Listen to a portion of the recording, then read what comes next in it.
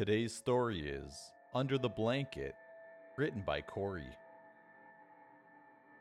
Looking back, I'd say I had a pretty enjoyable childhood. Nothing bad ever happened to me.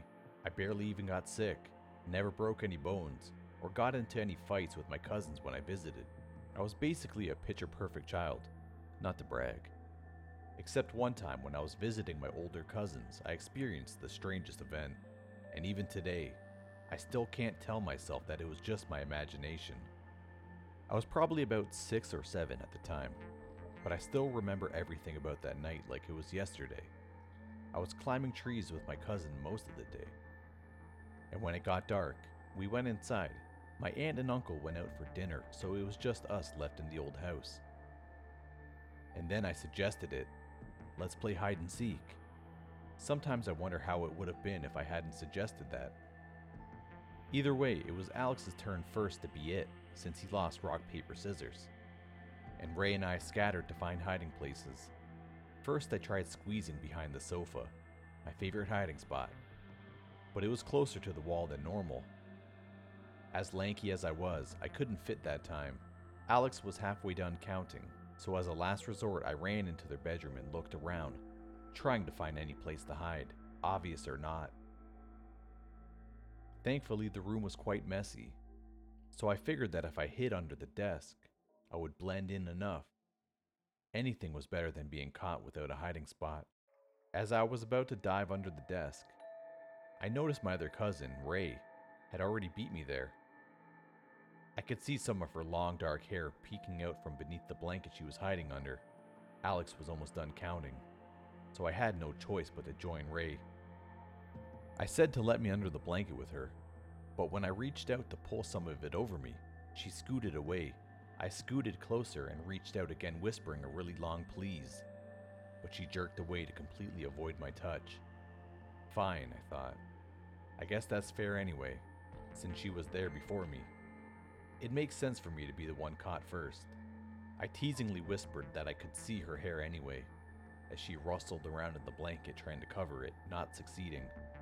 When I looked around for my hiding spot, I could see that it was definitely a good place, with some boxes blocking the view of the door around the corner, so if someone just gave a quick glance over the room, they wouldn't have seen us. I leaned over and whispered how this really was a good hiding spot. Ray rustled around the blankets in response. Then suddenly I heard Alex walk into the room. He looked around, checking under the bunk beds, right across from the desk. I held my breath. He got up and walked to the closet, checking in there, before going back out of the room. I let out a quiet sigh of relief, and whispered to Ray how close that was. Ray rustled under the blanket again. From outside the room, I heard both Alex and Ray shout the traditional "Ollie Ollie Oxenfree" from the other room. So I started to get up, proud of not having lost hide and seek, and said come on to Ray, but she didn't move from under the blanket. That's when I realized I had heard both of my cousins call for me to come out. I backtracked in my mind to realize that only 2 of my cousins and I were home. Panic fell over me as I ran to the other room as fast as I could, and saw both of my cousins standing right there. I tried to explain to them as fast as I could that someone else was in the room with me, and they, of course, being older, were reluctant to believe me. I tried pulling them to the hiding spot so I could prove it to them, and it took some actual pulling, but I finally got them there. My heart sunk when we looked under the desk. The blanket was completely flat.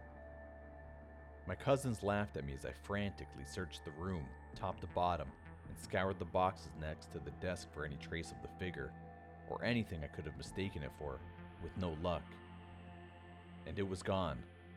Still many years later, I have no explanation for what it could have been, and frankly, I'm glad I never got to see what was underneath that blanket.